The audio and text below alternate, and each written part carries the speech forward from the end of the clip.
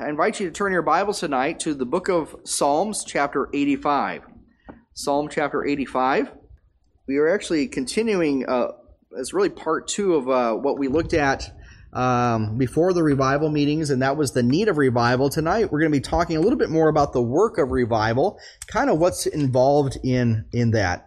And so, as we have been discussing or listening to Brother Willis and sharing the word with us last week, I praise God for using him and to be a blessing to us. And sometimes we need to get our toe step on just to wake us up a little bit and to really think we can easily become complacent in our Christian life, kind of go with the flow, and not realize, oh, wait a minute, we need to wake up a little bit. Have you ever been driving down the road and you're cruising along, and when my wife and I were on deputation, we would put on thousands of miles, and you're just kind of in the rhythm, and you're driving an hour or two, and all of a sudden something pulls out in front of you, or some driver decides to get a little too close. So what does that make you do? You are a little bit more observant. Put both hands on the wheel for sure, and you're kind of watching them more carefully. And I think that's what we need to do in our own lives as well, is just to be cautious when things do come up. How do we handle those situations? And I think obviously I would say first thing, turn to the Lord. Keep your eyes on Christ. And so this is very important as we see that. So let's look at just two verses again tonight. We're going to do a little bit of review from what we did a couple weeks ago and then kind of add to that. And I believe this will be a time of refreshing for us, even tonight, again, thinking about the theme of revival. So in Psalm 85, verses 6 and 7, we're going to look primarily at these two verses. It says, "Wilt thou not revive us again, that thy people may rejoice in thee? Show us thy mercy, O Lord, and grant us thy salvation." Two powerful verses, and verse 6 especially, "Wilt thou not revive us again?"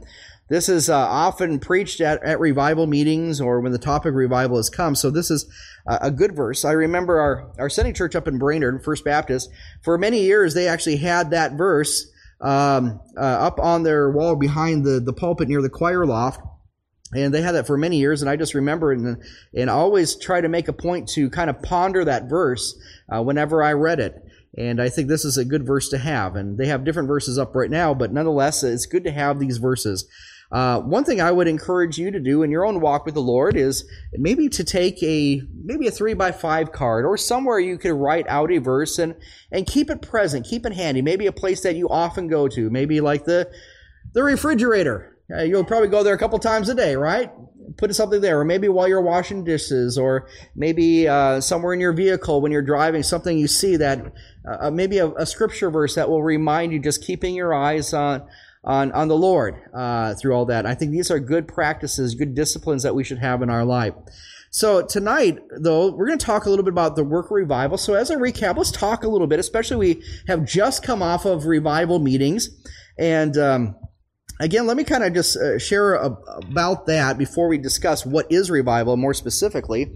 Is when we think of revival meetings, and depending on your background and your experiences, that can mean a couple things to different people. What are revival meetings? And generally, we think of just a planned meeting. A speaker comes in for a period of days and to preach on revival, people getting their hearts right with God, souls being saved, sins confessed, things like that, good fellowship, things like that.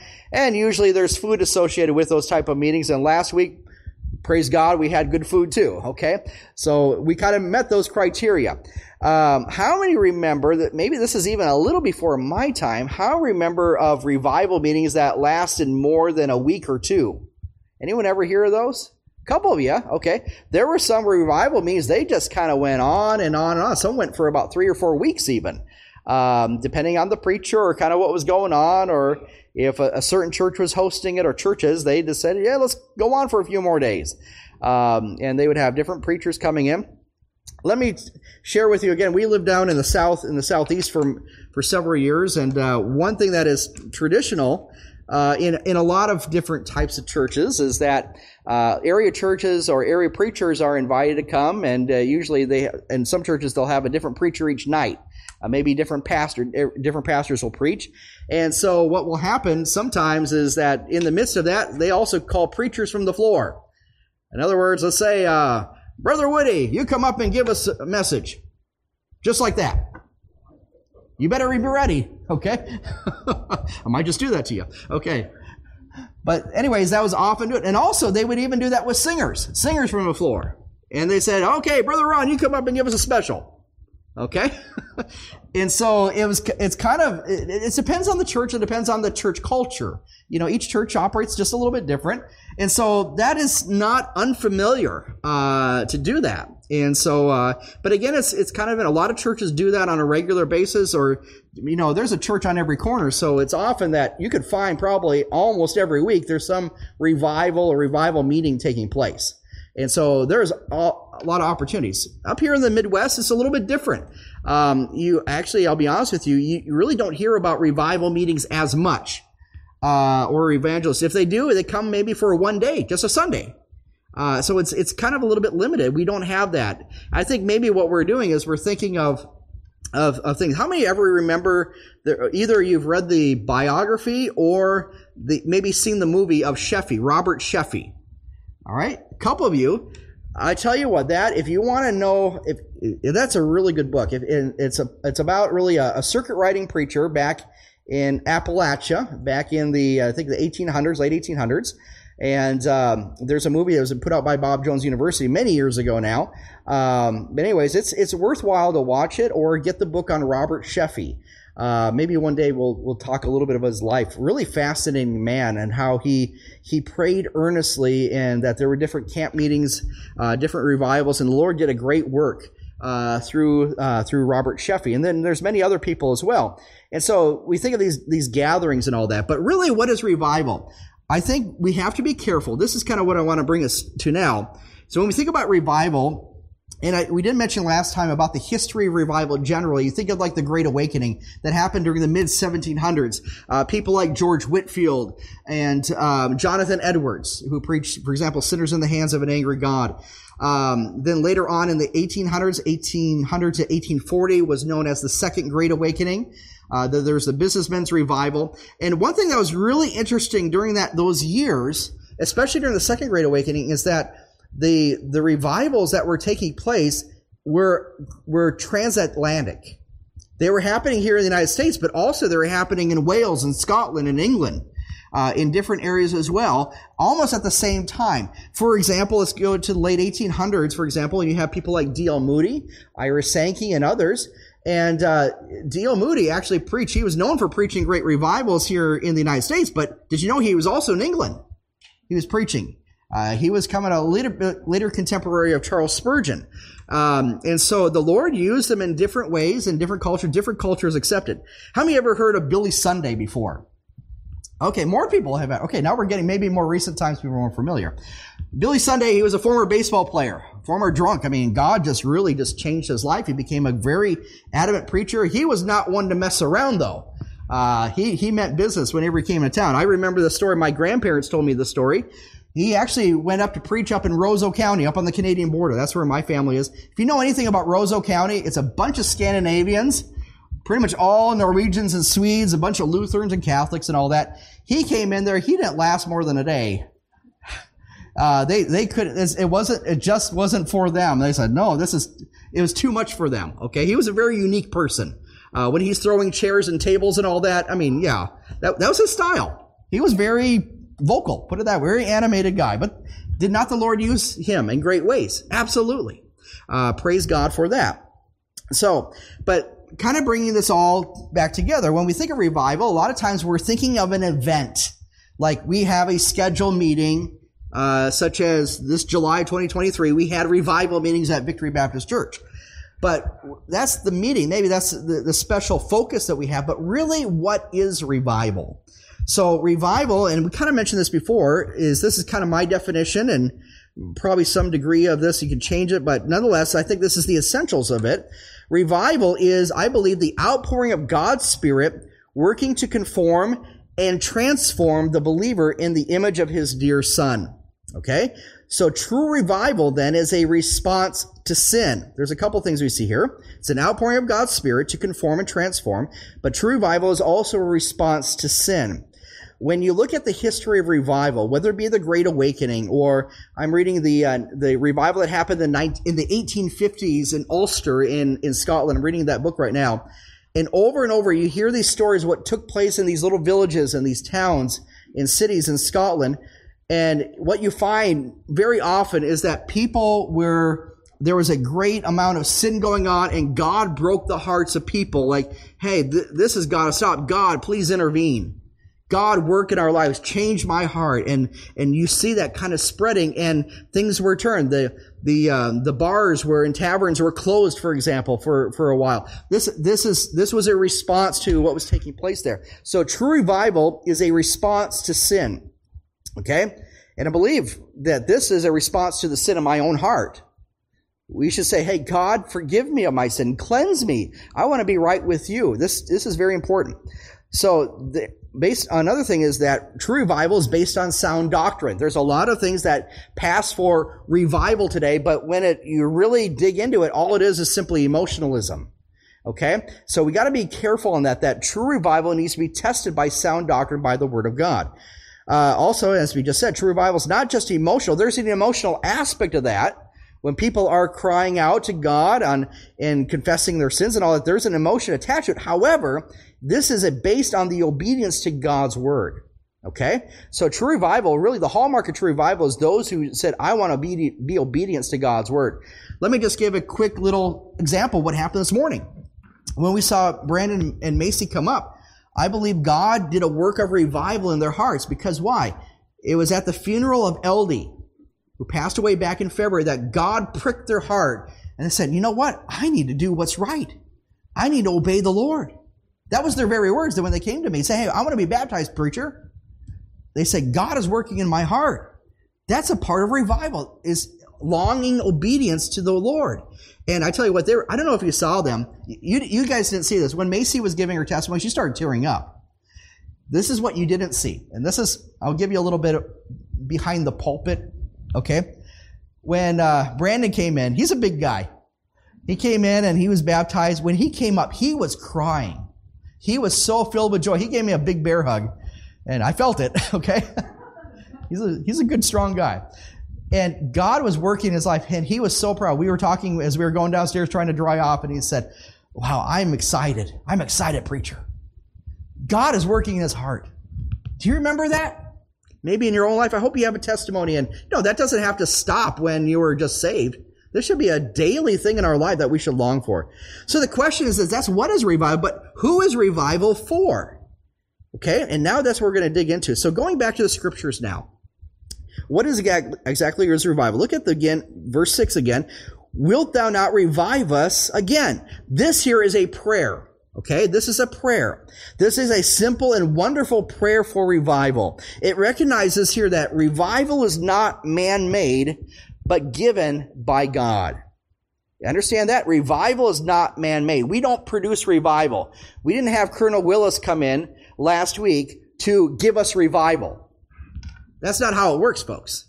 We believe that God used this man, Colonel Willis, to stir our hearts through the preaching of the Word, and that the Holy Spirit would work deeply within our hearts. God does use human instruments in that regard, but ultimately, revival is not man-made. It's not bringing, I could bring the most famous preacher you've ever heard of. We could do that, and we'd get a crowd. We'd fill the pews. But my fear is that we would still have empty hearts. So this is something that we need to be careful about. Revival is not man-made, it's God-given. And praise God for that wonderful gift of revival. And yet it also recognizes that one may and should pray revival and pray with godly expectation. I pray that you have prayed before revival, and even after that, God, continue that work in my heart. This should be an ongoing prayer, a daily prayer in our hearts. God, continue that work in my life. So that's the prayer. Will thou not revive us? And God, will you do that again? Revive us again. As we do that, here's the question: when should we pray for revival? Okay, so let's look at a little bit in the context of this passage here now. First of all, we should pray for revival when we remember the great things that God has done in the past. Look with me in verse 1. It says, Lord, thou hast been favorable unto thy land. Thou hast brought back the captivity of Jacob. Thou hast forgiven the iniquity of thy people. Thou hast covered all their sins, Selah. Thou hast taken away all thy wrath. Thou hast turned thyself from the fierceness of thine anger. what is taking place here is this, that it is believed that this psalm was written as the Jewish people had come back, or maybe had just returned back from exile, from Babylon and Persia. As they're coming back, God is working in their lives, and what are they doing? They're going to build the temple. Zerubbabel, people like Ezra, for example. Later on, a little bit later, Nehemiah comes to build the wall, but there's a work of God going on, and there's kind of excitement. They understood this, that why was Israel in exile? Why were the Jewish people in Persia, in Babylon? It's because of their sin. And God had used that to purge them. Remember, it's interesting that the big reason that they were in exile was because of the sin of idolatry. Remember, they had the high places and the idols and so much wickedness that was going on, even in the presence of the temple. And God said, that's enough, okay? And so they were taken into captivity. And what happened? 70 years in exile, they come back, and there's something you don't see. Idols. Now, there were idols of the heart. It's a little bit different, but the idolatry that had got their attention before, you don't see that again, okay? It's pretty interesting to see that. Now the focus is on the temple and being right with God. So God did a great work in bringing back the captivity. That's amazing. So that's one thing we should pray for revival is in your prayer, remembering the works of God. That's why on Sunday nights we take a moment to remember the works of God. What has God done in the past week or so, or maybe even the past year or so? What has God done in your life that was a great work that you can only say, man, only God could have done this? That is what we should take notice of. Don't let that go unnoticed. I think so many times God does a great work and we say, what work? I hope a Christian, don't be so blind to not recognize the work of God in your life. Look around you. Look around what's going on in the church. You saw what happened this morning with the baptisms. That is a work of God, folks. And we should say a hearty amen to that. This is something we should take notice of and rejoice in when it happens. Take a note of it. When God does something in your life, somehow note it. Put it in a memory bank. Write it down somewhere. Put it in your Bible. These are things that you should say. God answers prayer. When God answers prayer, do you take note of that? Or do you simply just go on with your life?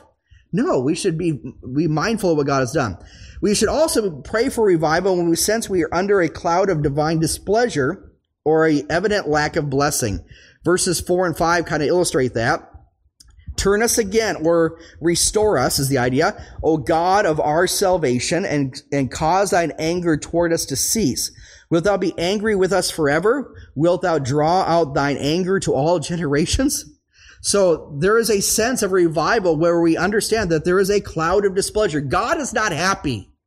Why? Because of the sin that's going on. We can say this, is God happy with what's going on in our community, in our state, in our nation, in our world? We know that, but really we should say, what about our hearts? Is God happy with the state of my heart right now as his child? Okay? We have to be understanding and mindful of these things. Okay? So, as we think about that, this is what Warren Wiersbe said. He kind of sums this up here. When we turn back to God, repent and confess our sins, he turns back to us and restores us.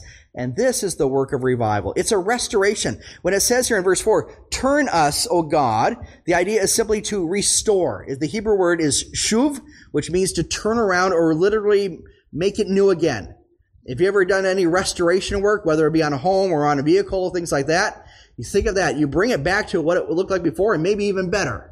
Okay, that's the work of God in our life, to restore us. This is very, very important, okay? So when we pray for revival, then what do we pray for? What to pray for? So in the prayer revival, this is verses 4 through 7. We kind of now just read them here together. The work must begin in us. When you pray for revival, pray that the work would begin in us. It's interesting, and I want you, maybe this is a little bit exercise, do a little Bible study, either on a separate notepad, maybe on the back of the bulletin, or if you do so inclined to maybe underline in your Bible or highlight it, things like that. Look with me in verses, starting in verse 4 through verse 7, and look at this certain pronoun here, that the work of revival must begin in us. The word us. How many times do you see the word us in verses 4 through 7? Okay, 6. That's right. There are 6 times. Turn us, O God of our salvation, cause thy anger toward us to cease. Okay? Skipping on to verse 6. Okay? Or verse 5. Wilt thou be angry with us forever? Wilt thou not revive us again? Verse 7. Show us thy mercy, O Lord. Grant us thy salvation. So the focus here in praying for revival is that God would work in us. That's what's taking place here. Okay? So the word turn us, like I said, means to restore us. Now the question is this: turn us from what? Restore us from what? And the answer is found in verse 1, from the captivity. Remember, the Jewish people were in exile for 70 years. Man, my word, that nation needed restoration. They were broken and just kind of all over the place. Okay? When you see that happening, the captivity comes back, and now it's saying, hey, God's doing a great work. Let's build the temple. Really amazing what's going on. But here's something to keep in mind. Maybe in the future we'll do maybe a study on this specifically, but it's interesting of the captivity. When you think of the Jewish people coming back from exile, coming back from Babylon and Persia, keep in mind that not all the Jews came back. And I'll be honest with you, when you do the chronology, actually fewer Jewish people came back to the land than went into exile. When you actually do the numbers, it's interesting. And so I think it was around 50,000, give or take, that actually came back to the land. In other words, many Jewish people remained in Babylon and in Persia. And you could go, we could do a whole study on Jewish history through this time now, because you go later on through even the Islamic periods, things like that. We call her our Israeli mother, Doris. Mandy, remember Doris? She actually grew up in Baghdad, in Iraq. She was one of the Jewish people who their family stayed there for centuries from the time of the exile.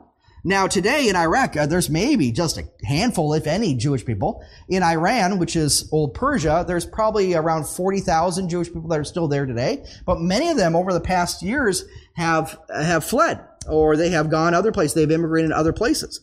So it's kind of interesting seeing that. So my point is this: not all the Jewish people came back.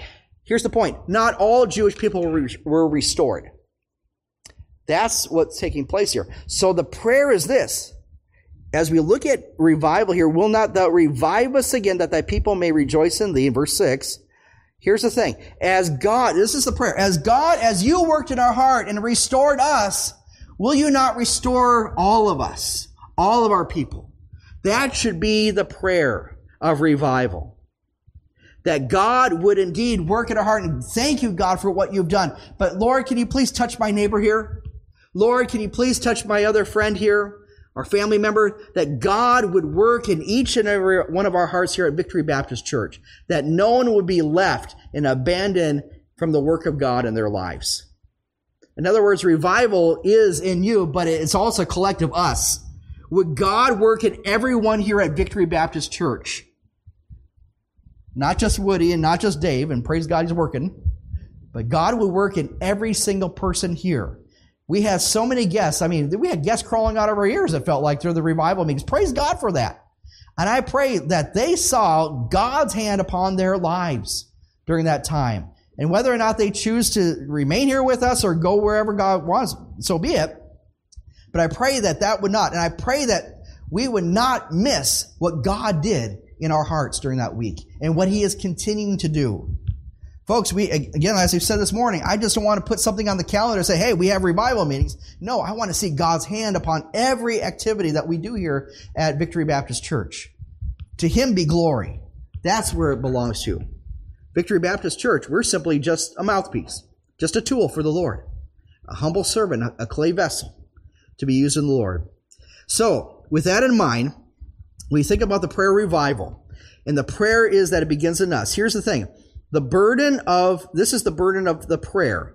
It identifies the workplace of revival. The workplace of revival is us, is you and me. That's the workplace. That's where it takes place. Okay? So the prayer revival is also for this, and this is key. It is for the Holy Spirit to work in us, to revive us, or restore us. When we think of revival, think of restoration. So the prayer of revival is for the Holy Spirit to work within us. It's interesting that when Zerubbabel was given the task to rebuild the second temple, and you can read this in Ezra, a little bit of Nehemiah, read in Zechariah and Haggai, for example, you find here that people started building, and they left off. In fact, they started building their own houses. In fact, they were building out of cedar, and everything was going great. And you know what happened? All of a sudden, they realized, wait a minute, we're missing something here. Oh, yeah, we stopped building the temple. I think about a whole year had passed. And guess what? God reminded them through the prophets, hey, get back to work. The temple's not done yet. But here's the thing. How was that work to be done? We mentioned this morning about the importance of living in the flesh versus living what? In the Spirit. When you are saved, like I said, the Spirit indwells you. He gives you the power to live for Him and do things for Him. Praise God for that power. But the thing is, as we rely on our own strength, what does God tell Zerubbabel and also Joshua, who's the high priest, there in Zechariah 4 verse 6? How is the temple supposed to be built? By their wisdom and their ingenuity and following the blueprints? No. God said this. The work was supposed to be done at the building of the temple, not by might, nor by power, but what? But by my Spirit, saith the Lord of hosts, the Lord of the armies. So with that in mind, this is how the work of revival is done. Work accomplished for the Lord has to be done through His Spirit to have long-lasting effect. We can put up a building. Hey, we got it. We've talked about a couple needed projects around the church in our meeting yesterday. But even though, hey, let's pray that the Lord will be done, we see God's hand. You know what? I still can't believe it that God blessed us in giving us an HVAC. After how many years of praying for it? And it's like at the right time, God has met that need. And I'll be honest with you, it's like, wow, I'm just amazed. That's just one physical need. But can't we see God's power at work, even through an HVAC system, which we appreciate, by the way? Okay? This is very important. Okay? But here's the thing. Revival is really, here's the key. It's the divine work and renewal by the Holy Spirit. Very important. Okay? So, that's what to pray for. Now, who to pray for? And we touched about this a little bit last time. Let me kind of go through this and give a story. First of all, when you pray for revival, especially in the local church here, pray for us. Pray for your pastor. Pray for me. I greatly appreciate your prayers. Okay? So, but ask God to personally revive the pastor. Strengthen him against temptation, discouragement, and to fill him with faith. Okay? I need that too. I'm not a superhero, folks. I'm flesh too. I need God's strength just as much as you do. Okay? So, I'm not beyond that. Ask God to bless the pastor's work with great spiritual power. Let me show you the example of what that was done. This is a story that took place back in the late 1700s. There was a preacher, another kind of a circuit rider preacher. His name was James McGrady. This is the story of him. He says, James McGrady is the example of a man who made the most of getting his congregation to pray for him. He was a preacher. He was a man so ugly that he attracted attention. I guess I can relate to that, okay? He was a man so ugly he attracted attention. McGrady came over the Allegheny Mountains to minister on the frontier of Kentucky. He had a little box-like Presbyterian churches. He was a Presbyterian minister. McGrady described the work during the winter of 1799 as, for the most part, weeping and mourning with the people of God. He felt like that whole year, that whole winter, that's all he did. He said he promoted a once-a-month concert of prayer with other churches, but he asked his people to pray for him when the sun set on Saturday for a half an hour and when the sun rose on Sunday for another half hour. McGrady was no specimen as a preacher. He had a bad voice. He had a really croaky voice, is what some authors have said. And people noticed his awkward gestures in preaching. He must have been a sight, okay? But in 1800, there came a flood of blessing with meetings as large as 25,000 people that came to hear him. Wow. Doesn't God use the foolish things of the world confound the wise? Simple confound the things that are mighty. So God can use an ugly preacher. Praise God for that. Okay? So pray for your preacher. Also, in praying for the revival, pray for the congregation. Pray for the church. Pray for a great outpouring of the Holy Spirit upon the congregation. Praying for revival, pray for other churches in our community. Hey, my prayer is this, that other churches, not just Victory Baptist, would be blessed, but other churches would be blessed in obedience and following the Lord. Also pray for revival. Pray for the community in general that Jesus would answer the promise of John 16:7-8 by sending the Holy Spirit to convict the world of sin, of righteousness and judgment. Pray that God would work and definitely that people would understand their need of salvation and turn to Him. That is a great prayer to have. Okay? Getting back to the text now, it says here, verse 6, will that now revive us again? The second part of that verse is this, that thy people may rejoice in thee. So, that thy people may rejoice in God. Praying for revival means praying that God's work among His people would cause them to find their joy in nothing else than in Him. That's really what revival leads to, is that we would joy in Christ. Take joy in that.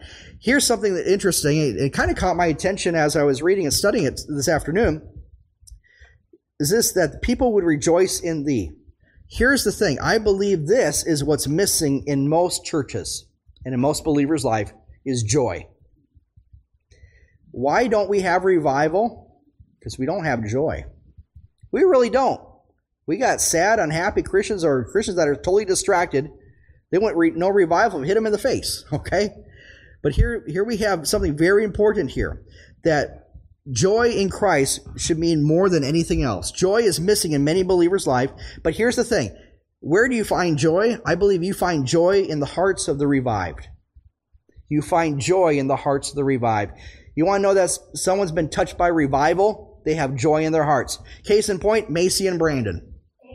They have joy in their hearts. And I pray that because of their testimony, and by the way, I told Brandon and Macy this, I've told Mark this afterwards, hey, Eldie and Marge, they got to be smiling in heaven. Talk about the influence. Don't underestimate the influence of your testimony in the lives of others. They love their grandparents. And I know Eldie and Marge love them. Pour their lives as much as they could into them, directing them to follow the Lord. And now you're seeing the fruit of that. Should we not rejoice with them? Joy is found in the hearts of the revived. It's interesting when we look at Psalm chapter 51, David's cry out to God after his sin with Bathsheba, and really a prayer of revival. He says this in verse 8, make me to hear joy and gladness, that the bones which thou hast broken may rejoice. When it comes to revival, revival can hurt, especially when we understand, hey, I got something I need to deal with, and I need God to work in my life. Lord, give me joy and gladness. May my bones which thou hast broken rejoice. Verses 10 through 12 says this, create in me a clean heart, O God, and renew a right spirit within me.